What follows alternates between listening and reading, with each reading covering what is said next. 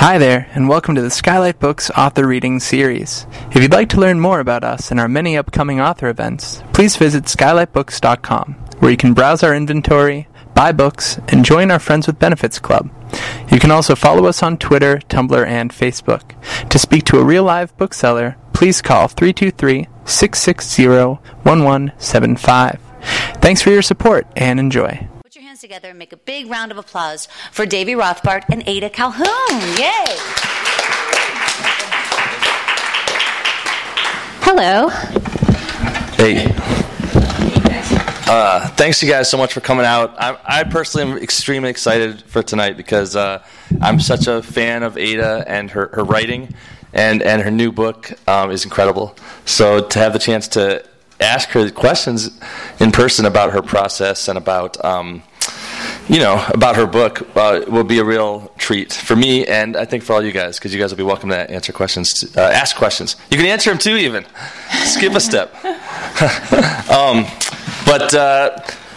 one of the reasons I was really attracted to Ada's book is because it spoke to me. I wrote this book that came out a couple years ago. It's called My Heart is an Idiot, and it's about my own personal kind of misadventures.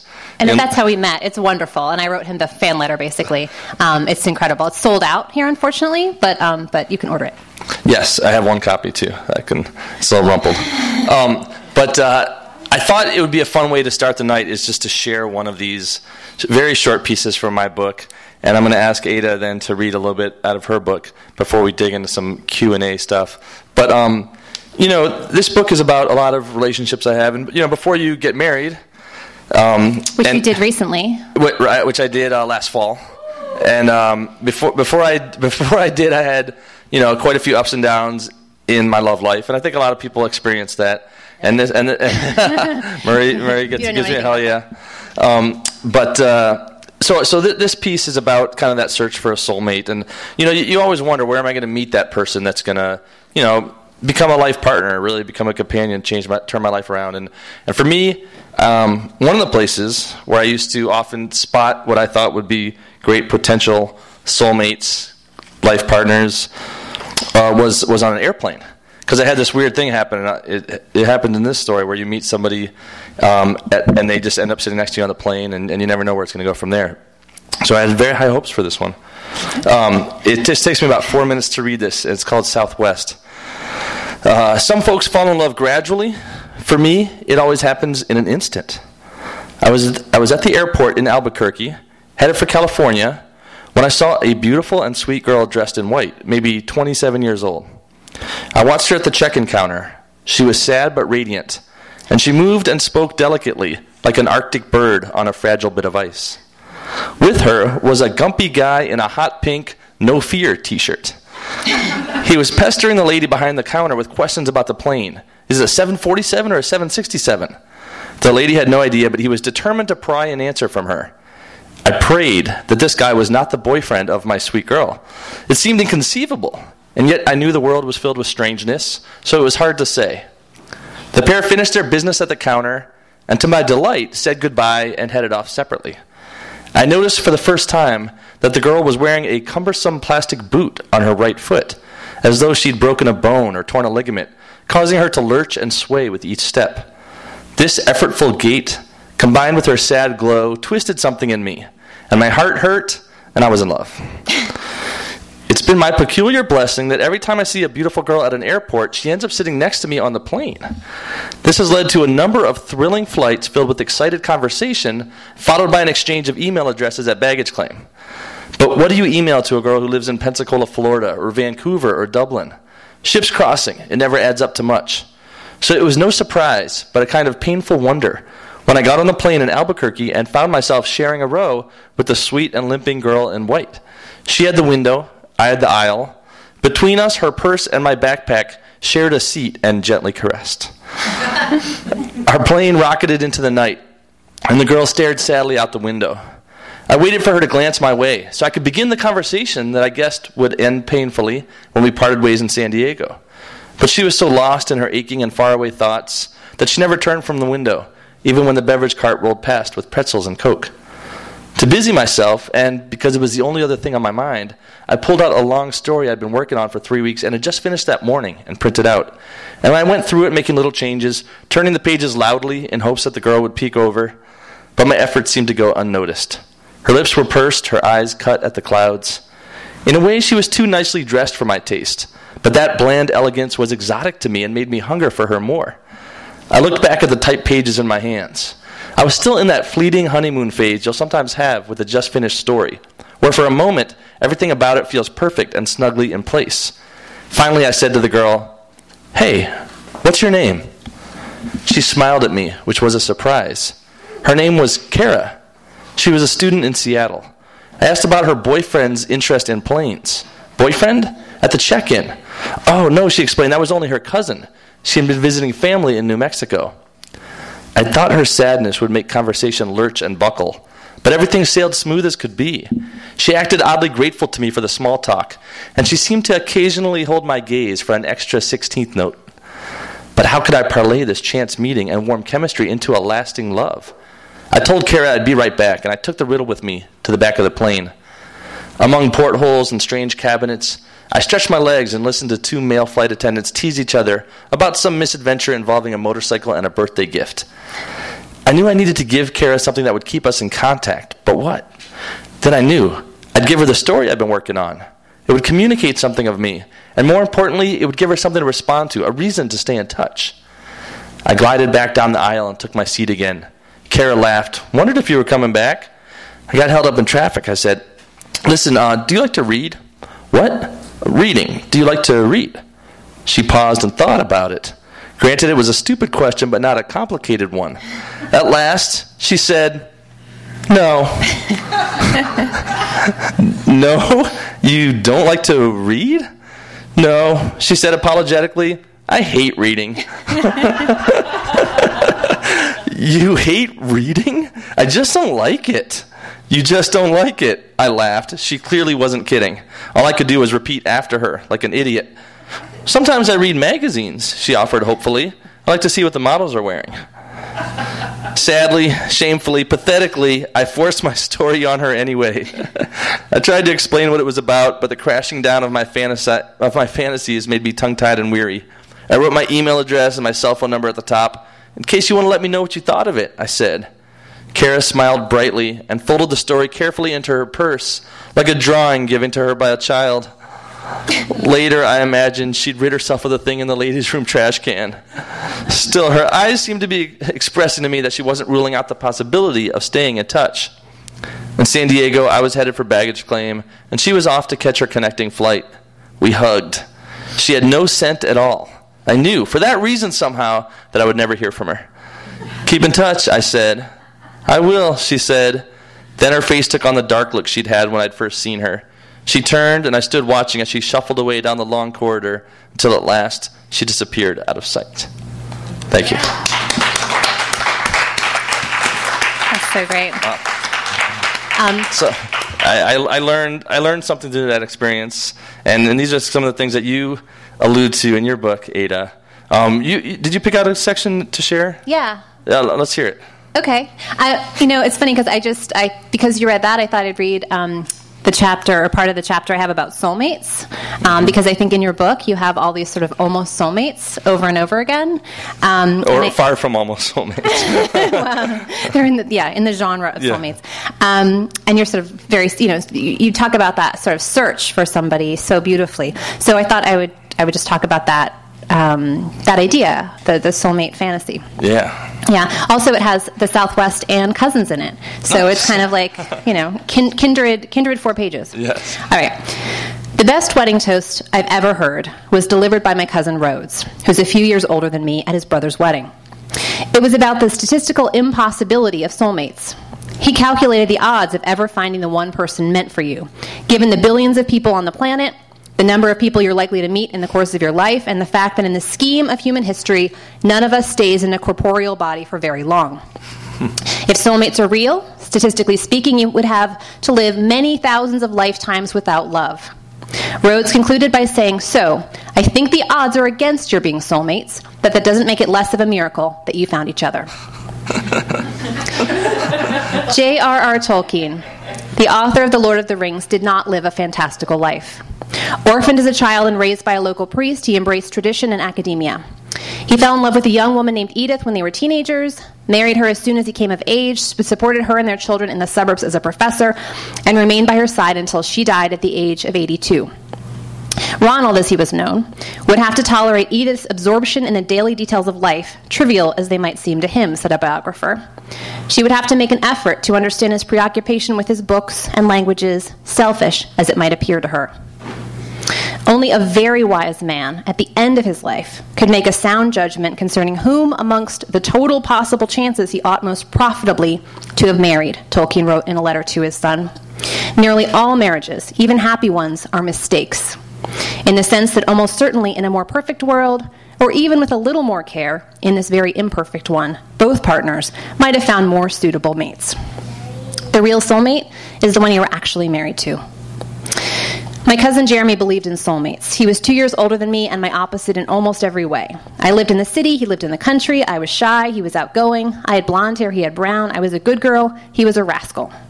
Growing up, he was the closest thing I had to a brother. During holidays and summers, we played hide and seek, had bottle rocket fights, picked leeches off our bodies after swimming. We shared a treehouse. We shot skeet in a field. As kids, we watched The Incredible Hulk. As tweens, we tried to unscramble the satellite so we could make believe we were viewing a blurry Playboy channel. We played the McDonald's Monopoly sweepstakes like it was our job. We recorded a radio show on a cassette player. This is Twins Radio, coming at you from upstairs, that featured dreadful Ronald Reagan and Rambo jokes that we'd cribbed from Mad Magazine. We attended freezing early morning swim classes together, to which his big sister grudgingly chauffeured us while blasting Madonna's Holiday. We took baths together until we were too old to take baths together. When we were teenagers, we got in his car, a wrecked-up Pinto that eventually caught fire, and drove out to remote fields where we drank warm beer around campfires. And when I was 15, I fell in love with one of his friends. Steve was 19. When I looked at him, it was like being caught in a tractor beam. He wore an engineer's cap and had sleepy eyes and John Lennon glasses, and if he had asked me to drop out of high school, marry him, and live in a trailer in the woods, I would not have hesitated for 1 second. When I left the living room of some random underfurnished house in which my cousin's friends and I were sitting around smoking too many cigarettes, Steve would come find me. We met in barns and hallways and in his cool old car. On a road trip in college, my first husband, Nick, and I stopped in to stay with Jeremy in Arizona and found a note saying he was sorry that he'd left for his own road trip that morning with the woman he'd just met who was his soulmate.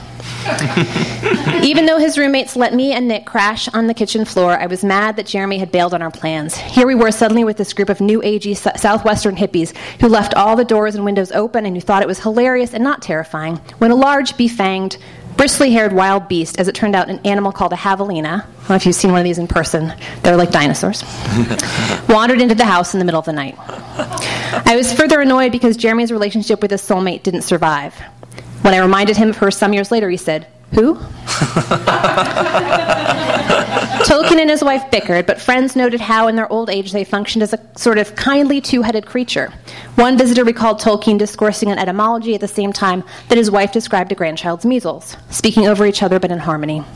On summer evenings they sat together on their front porch or in their garden, smoking and marveling at how with little in the way of role models they had created a happy family. In that letter to his son, Tolkien blamed the soulmate's myth on the romantic chivalric tradition. Its weakness is, of course, that it began as an artificial courtly game, a way of enjoying love for its own sake. It takes, or at any rate has in the past taken, the young man's eye off women as they are, that is, companions in shipwreck, not guiding stars.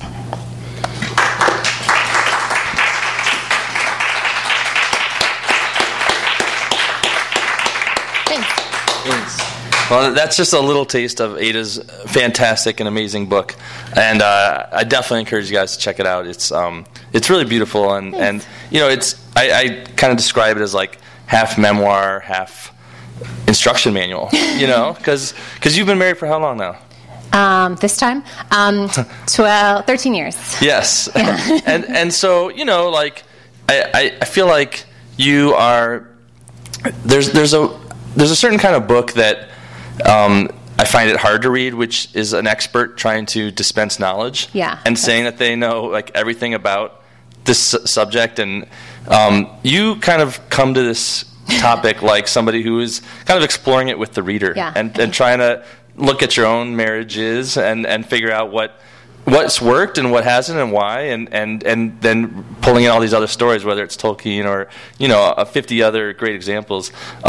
So I have a few questions for you to start out. And first of all, your husband now, what's his name again? Neil. What? Good job. One of his best friends, right there. You got. Well, what did Neil think when you told him you were going to write this book? Because he's in it quite a bit. He is. There's a lot of information about him, really a lot of information. Yeah, I mean, because it's one thing to share. Like this book, I write a lot about my own stuff, but I didn't bring in like my current now wife's story as much. But yeah, what do you think? Yeah, and I want to ask you about that too. But so this, my husband is actually the perfect person to be married to if you're a memoirist, because he's an exhibitionist. Basically, he performs naked at times. He is a maniac, performance artist and musician. Yes. The second I said that, somebody last night in Berkeley got on their phone and started looking up naked pictures of him. I was like, really? So he really, when he read it the first time, he was like, I think it needs to be sexier. I think you need to add more, crazy stuff. So that was not a problem. I did go, and I wonder if you did this, everybody who's in the book in any kind of meaningful way, I asked them how they felt about it, and I sent them the part that they were in. What were the most complicated responses that you got? I mean, some of them were fantastic. That guy who, Jeremy? No, no. But his soulmate, did you talk to her? we can remember. Nobody can remember her name, unfortunately. But I talked to all these ex-boyfriends, that guy. It's a weird call to give someone you maybe haven't talked to for a few years. And I did it by email usually, so it'd be they could kind of ease into it. And usually I would just say, hey, I'm writing this book. I mention you in it. I'm happy to send you the whole thing if you want. But here's the little bit where I talk about you. Let me know if you want to talk about it. Yeah. And I wound up having, for the most part, really great conversations. There were definitely a couple people who I think did not really want to be bothered with that, and but they didn't tell me not to. Which was nice. What was the best conversation and the most challenging conversation you had? Oh gosh. When going out. First of all, I respect that you reached out to every one of these people. So did you do that? I did, and I'll share a story about that too. Okay, I want to hear yours. But I appreciate that you did that, because it is, some of these people are probably still good friends, and you talk to them regularly. They knew you were working on this book, but some of them, it was probably a surprise to hear from you. And yes. But what was the best thing that came out of it, and the most challenging? The best thing was somebody that I'd been madly in love with years ago, who had dropped me, said that they were, and they may have just been being nice now because they had nothing to lose at this point, but that they had been intimidated because I was too smart for them. And they explained that was why the relationship had ended. Yes. Oh. So that was I felt like he had read my mind, that was what I wanted to hear. And well, it was true, obviously. I think actually he just wanted to get with this super hot other girl, was the real reason, but he was very nice to say what he said. And so then the worst, I don't know, it was hard, going back to talk to my first husband, because that was sort of an early relationship. How old were you guys? 20. And and I didn't, the reason I kind of called him was I didn't know if I should talk about it at all. Yeah. My current husband was like, you guys were married. I was like, well, kind of. He's like, no, you had to get a divorce. It means you were married. Yeah. And so I was like, well, so I called him and I was kind of like, where are we married? Does it count? Were we married? And he was like, yes. So I was like, oh, okay. So now I have to start talking about it it's a real thing. Yeah. So then, so that was hard, but I was glad I did. So tell me yours. Well, let me just follow up. Sorry to grill you on the hard stuff, but what was hard? What specifically? Talking about your past relationship itself, or talking about what you wrote about it?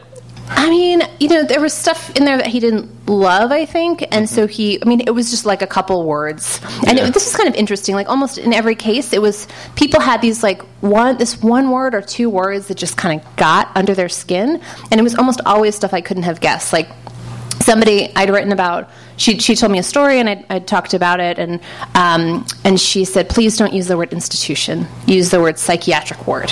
And I'm just and the word institution made her crazy. Uh-huh. There was another case where I was talking about this guy I'd had this kind of thing with, and I described him as scurrying out of the room, and he was like, please don't say I'm scurrying, it's emasculating. I'm a man, I don't scurry, I leave. That's incredible. Christine, did you have a question? Did you change their name anyway? I didn't change anybody's name. Really? Yeah. And did I changed a lot of names? Did you offer them that option? No. Oh, no. Should I have? I didn't. I don't know. I mean, I think if they were okay with it, you know, they read the pieces that they were involved in. So yeah, I mean, nobody told me don't use my name. They just said don't use scurry. They just said don't use scurry or he institution. He said don't use scurry, and then he scurried out of the room. Then he scurried. He totally scurried. Skulked. Yeah, no, I mean, in the book, I quote dozens and dozens of people. I usually don't use their names at all. Yeah. I don't use a lot of identifying characteristics even. Because my kind of goal with this, and I think politically this was part of it, I'm glad you had a lollipop, was that, you know, it's like the country's so polarized right now that I think it was, you know, and this is before the election, but I kind of wanted to just distill all the things that were universal. So it's not like I describe different people's socioeconomic backgrounds or where in the country they live, but I definitely did a very broad survey and just tried to get what was essential and what anybody could relate to, and I just identified them as like a woman I know or something like that. Well, and they are. So, I mean, it's not important that it's this specific person. It's that it's this guy that you dated, and you know who their actual identity is doesn't matter as much. No, it doesn't matter. But you hit on something. You know, you've been touring around and going to all the country's great cities, and besides LA until tonight, and people, it sounds like, have been sharing their own stories with you. I mean, I mean, what have you heard? How have people been responding to the book? What have people been asking you about that really like struck a nerve? I don't know. Well, it's really funny because almost everybody who's read it has said that it made them think a lot more deeply about their own marriage or lack of marriage, and not always in a bad way. Like, definitely. Last night, somebody was like, you know, I read your book, and you know, I've been divorced for like 20 years, and it made me so glad that I'm divorced because you know, I realized I was just not into it. Like, that whole thing, I was not into it. And then somebody else told me, like, he's never been married and he wants to get married, and he said it reminded him of what he wanted. And then I think he'd been sort of thinking of the guiding stars ideal, and that, you know, that the companions in shipwreck idea for him was very liberating. Can you explain that concept? Because there is such a, you know, TV and movies, you know, create this sort of unrealistic expectation about not just what love is, but about what marriage is. You know, and I think you do a great job to kind of, you know, pull away at that mystique a little bit and kind of talk about some nuts and bolts stuff. That's right. What are some of the things? What do you think are some of the things in the book that, like, are almost the most helpful, like, nuts and bolts advice that you would give to people? I mean, because you've spent a lot of time thinking about the institution. I'm sorry, the psychiatric ward of marriage. You know, and so what are some of the you know, what are some of the nuts and bolts advice, you know, or just kind of broad stuff that you would tell people that you've learned from writing this book? Yeah, well, it's funny. So the book came about because I wrote a New York Times Modern Love column a couple of years ago that went sort of weirdly viral, and it seemed very obvious to me, but I think it wasn't, it turns out. And the idea was that we were going to all these weddings, and everybody was delivering these very starry-eyed vows, like, I will always be your best friend every second forever. You know, I will never let you down, and just all of these things, which are great ideals, but quite unrealistic. And in that same moment, my husband and I were fighting a lot because certain Mr. Murray Hill up here took him out drinking the night before we were supposed to make a plane to come join me in Minneapolis, and he missed the flight. I was very angry with him, and this was right around the same time that we were going to these weddings, and so the contrast between what people were saying they were going to do for each other and what I knew to be the reality of actually being married, you know, year in, year out, were so stark. Yeah. And I think the thing that was in that essay, and that sort of permeates the book, is, and the book is 7 toasts that I would never give. So that was the first one, the Modern Love, which is the first chapter of this book, was the toast I thought of, you know, when we were going to those weddings, and I was mad about these plane tickets. Thank you, Murray.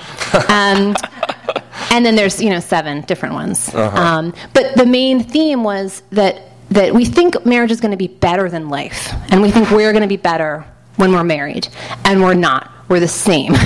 and it's not better than life, it's the same as life. So there's suffering and there's joy, and it's usually intertwined, but it's not better. It's the same. Do you think So that's good advice to give people. Well, I think we get blindsided because I think it has to do with this fantasy, like you're talking about, this mythologizing of marriage as this glorious institution that's going to render you somehow, more perfect, and this relationship more perfect. And it just doesn't do that. Yeah. What do you think if somebody told you, like a friend of mine told me recently that he had been dating this woman for 3 months and that he was about to propose to her? What advice would you have for that person? No names, but they're in this room in the third row. No, I'm just kidding. Just kidding. These two couples looking at each other.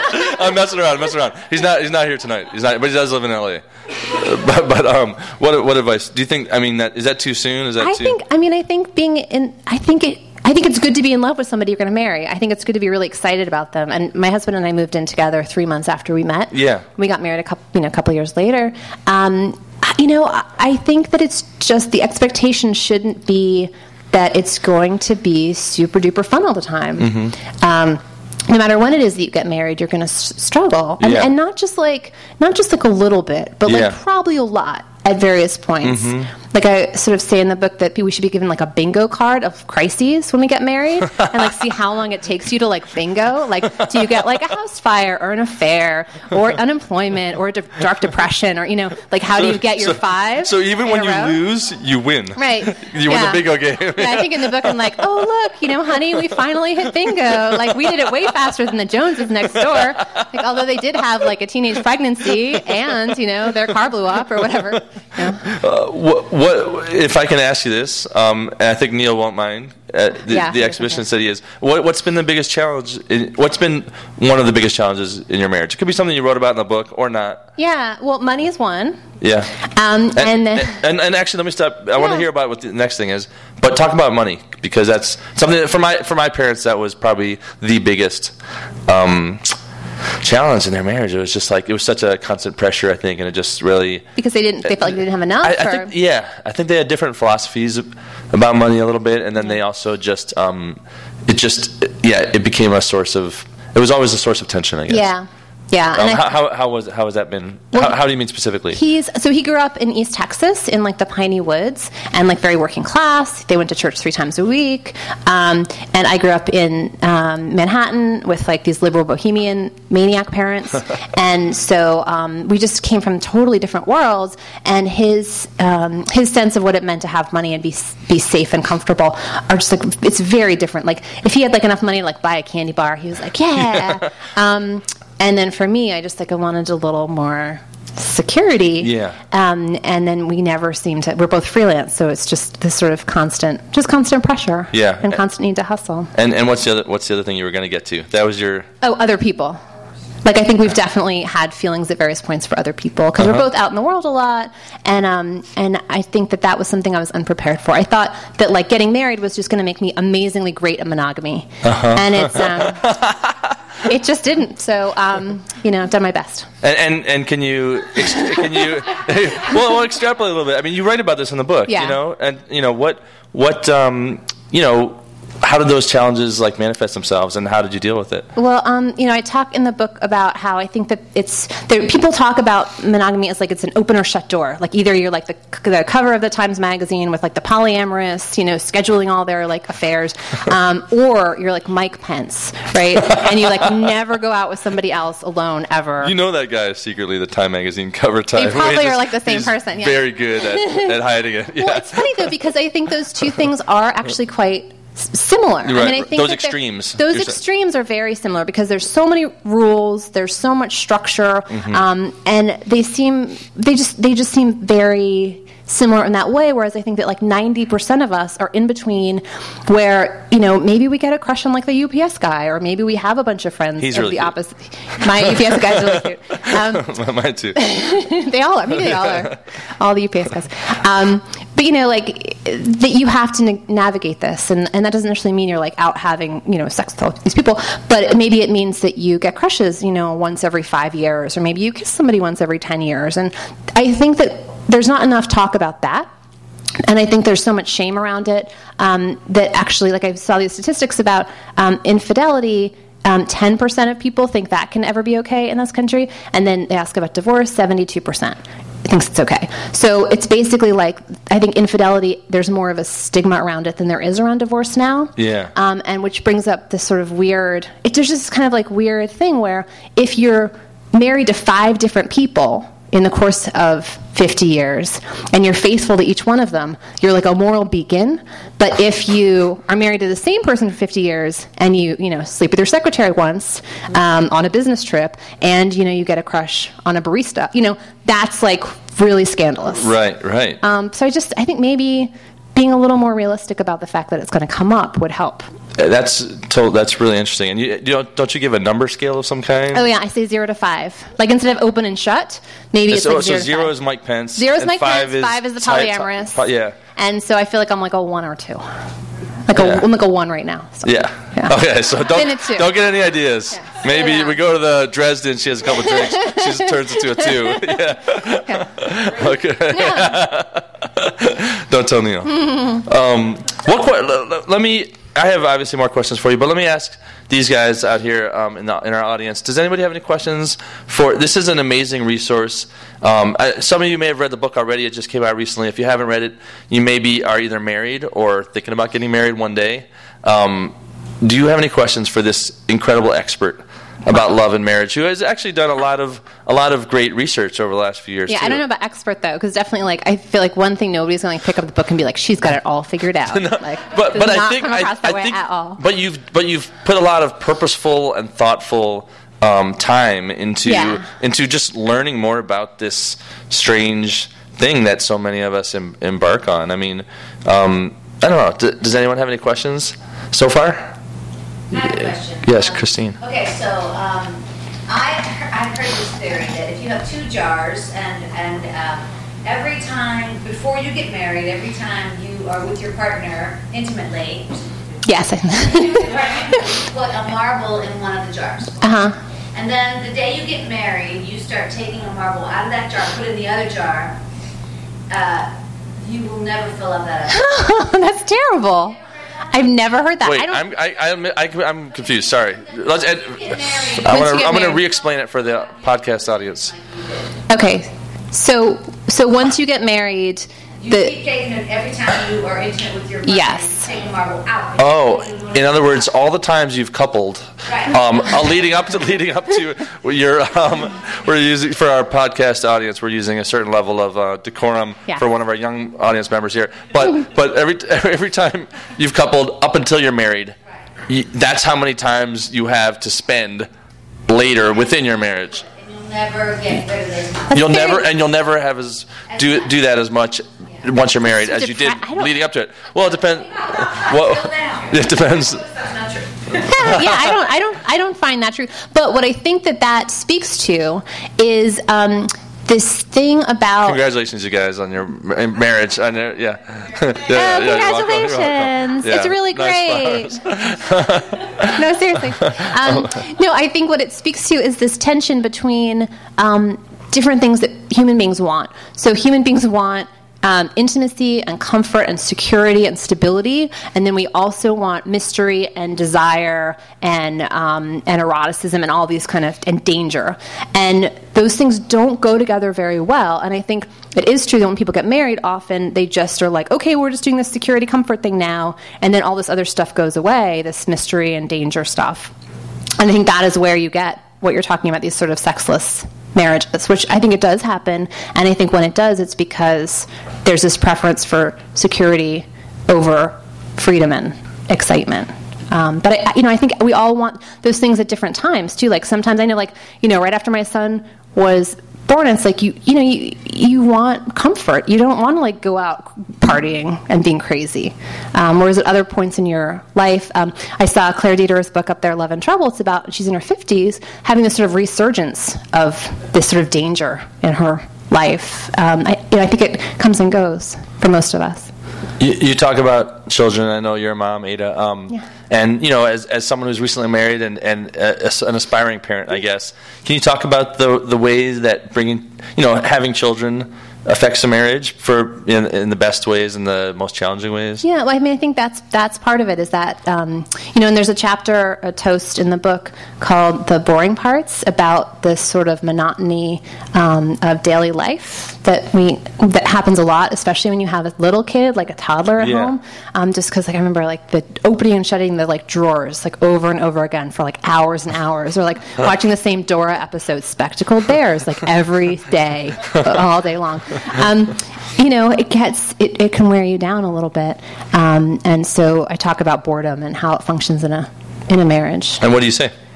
Well, I say that in retrospect, it's not boring. I think that I say it's basically dating is like poetry, it's exciting all the time, and then marriage is like a novel. So there's plot development, and there can be these long stretches where you're just establishing plot, and then in retrospect you're oh, that makes sense. That was really worthwhile. But when you're in it, you're just okay, right? He met her in college, and yeah, totally. The Russian novel, right? Exactly. 6 pages about how someone was dressed. Yes. So part of your job, I imagine, as you were working on this book, is not just to, pull up all these great stories from your own life, but also to kind of read what other people's experience have been. You shared Tolkien a little bit. Yeah. What were some of the other stories that you stumbled upon that were just surprising to you and new to you, and or little wisdoms or insights that other people dropped that really resonated with you? I talked to a lot of clergy and rabbis who do marriages, and they often said that they felt like people who they married weren't thinking very much about what they were doing in the moment, that they didn't think before they got married, why are we doing this? And that the clergy people were I was always trying to get them to just think about this. This is a theological difference. It's not the same as living together. Once the day after you got married, it's going to be different for all these reasons, and that they didn't seem to necessarily always understand that. So I think the book was trying to answer this question of what is it? Because I think it does seem a little bit esoteric. We still have cats together and we still share a bed, and but there's something different about being married, and what is that? Yeah, absolutely. What other? I have more questions for you, but here's a question. What's your name?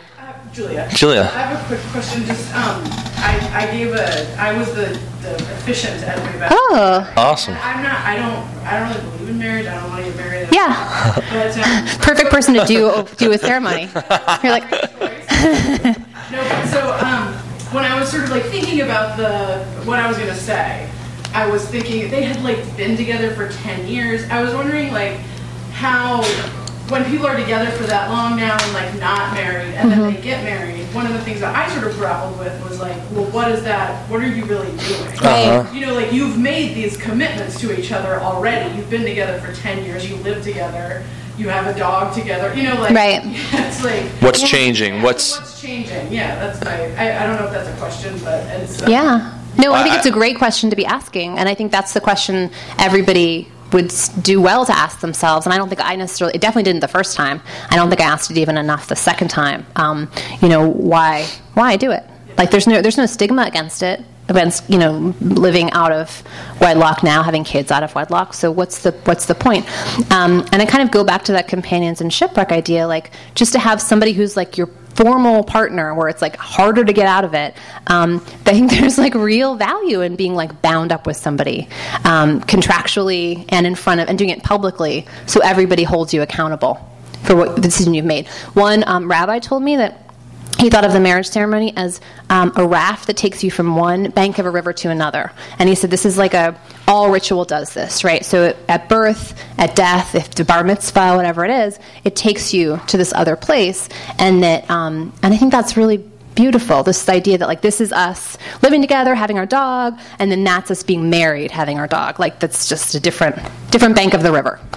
I officiated a wedding a year ago for two friends here in LA who had been together for 15 years, and I don't know if they asked themselves that question that much going into it either, what's changing. But I will say that something does feel like it's changed, and I don't know. I feel there's a different level that they reached, and I don't know that marriage should be thought of as a solution for if you're like struggling or anything like that. But for a couple that was already very close and happy together, it did seem like it helped them reach some new height or the other side of the river. Yeah. There was somebody at Pals who started talking about her marriage, and she hadn't wanted to get married at all. She was very against it. She was like, "There's no point, patriarchal, blah blah." And but then her husband's family, because of all these sort of weird inheritance things, he's like a big land baron. It's a long story. Can I marry him? too late now, but had sort of the family had sort of strong-armed them into getting married, and she was kind of like dragging her heels on the way to get the license and everything.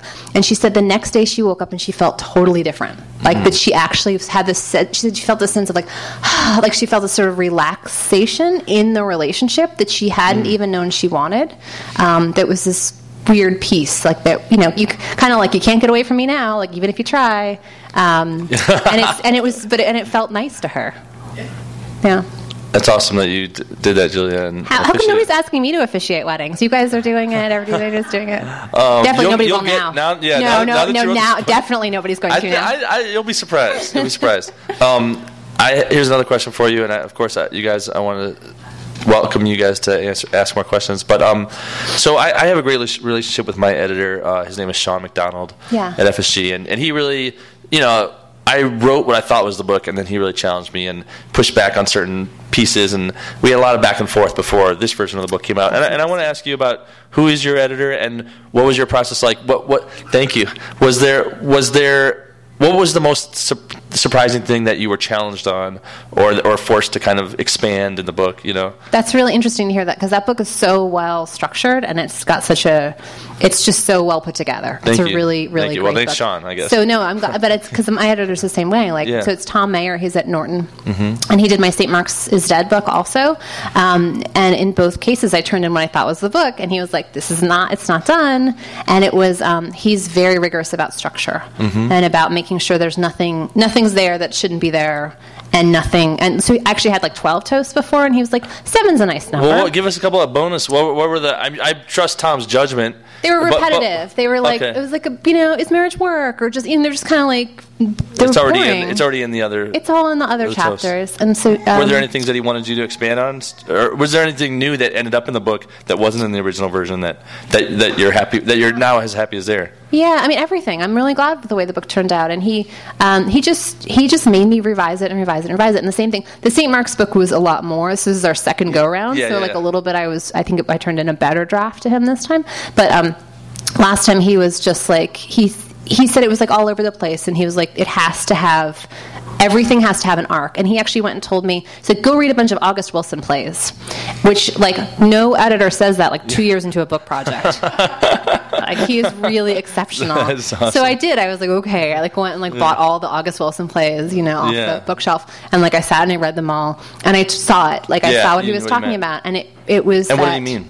He meant that it's a one-set drama. So basically, here's your. So in my case, it was the history of a street for 400 years. Yeah. So he was like, the street is your set, and then characters have to come on, do things, leave, and then come back. And basically so I had one part of the book that I'd really been struggling with, and it was I introduced character, and there was 2 people talking, 3 people. Anyway, so it just kind of builds like this, and at the end, the last scene is the Tompkins Square Park riots in New York City, where you see all of them. And at that point, they're all on different sides of the same thing. So you have one guy cowering upstairs, afraid, and then another guy who you've already met is breaking down his door. Yeah. I had already talked to cops in that chapter and homeless people who are in Tent City, and so. And the book, just for people who haven't read it, is about the historic St. Mark's Street, 8th Street in New York City, which is where I grew up. And the whole history spanning back for how many years? 400 years. Yeah.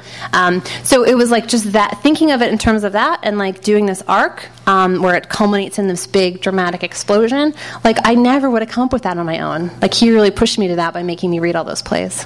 That's awesome. I've got plenty more questions. I think we have time for about 2 or 3 more questions. Does anybody out here have one?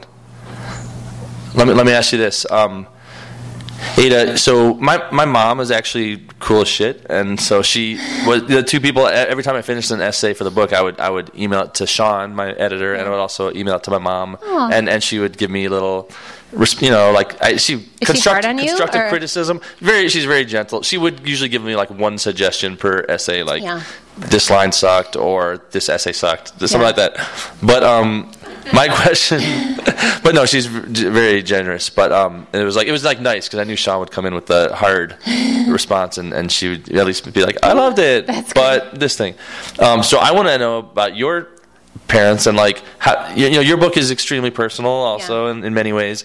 How did it feel? A lot of sex in it. Yeah, how did you feel sharing it with them? And when did they read it? They read it when it was done. Yeah. I didn't give it to them along the way. Yeah.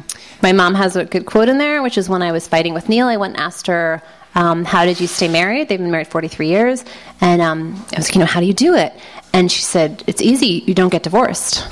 And she meant it. Like, that was her advice. And it was actually kind of good. It was helpful. But,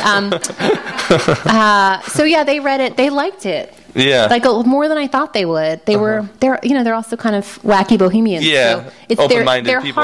They're hard to scandalize. Yeah. You tried. I tried. They didn't fall for it. And then I gave it to a couple of my friends. My friend Asia, who's a therapist, and she was really helpful. And then my friend Jason, who's a journalist in New York, and he was also super helpful. Yeah. What I was going to say. What was your parents' marriage like? It's ongoing. Yeah. Yeah. I mean, it's one thing to ask you in your book to share your own personal stories. It's another to like put them on the line. But it's just those of us and just 60,000 podcast listeners. Exactly. They've been through what I call in the book like how much time do you have list of crises. Like they've kind of been through all of it. They won some bingo matches.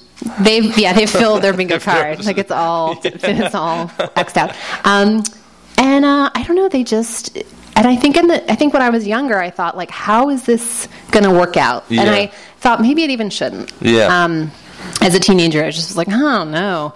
And God, I'm so glad they stayed together. I think about it now, and I think it would have been really crummy, if I had to now like visit each of them and their new people and all, just as they get into old age. Yeah.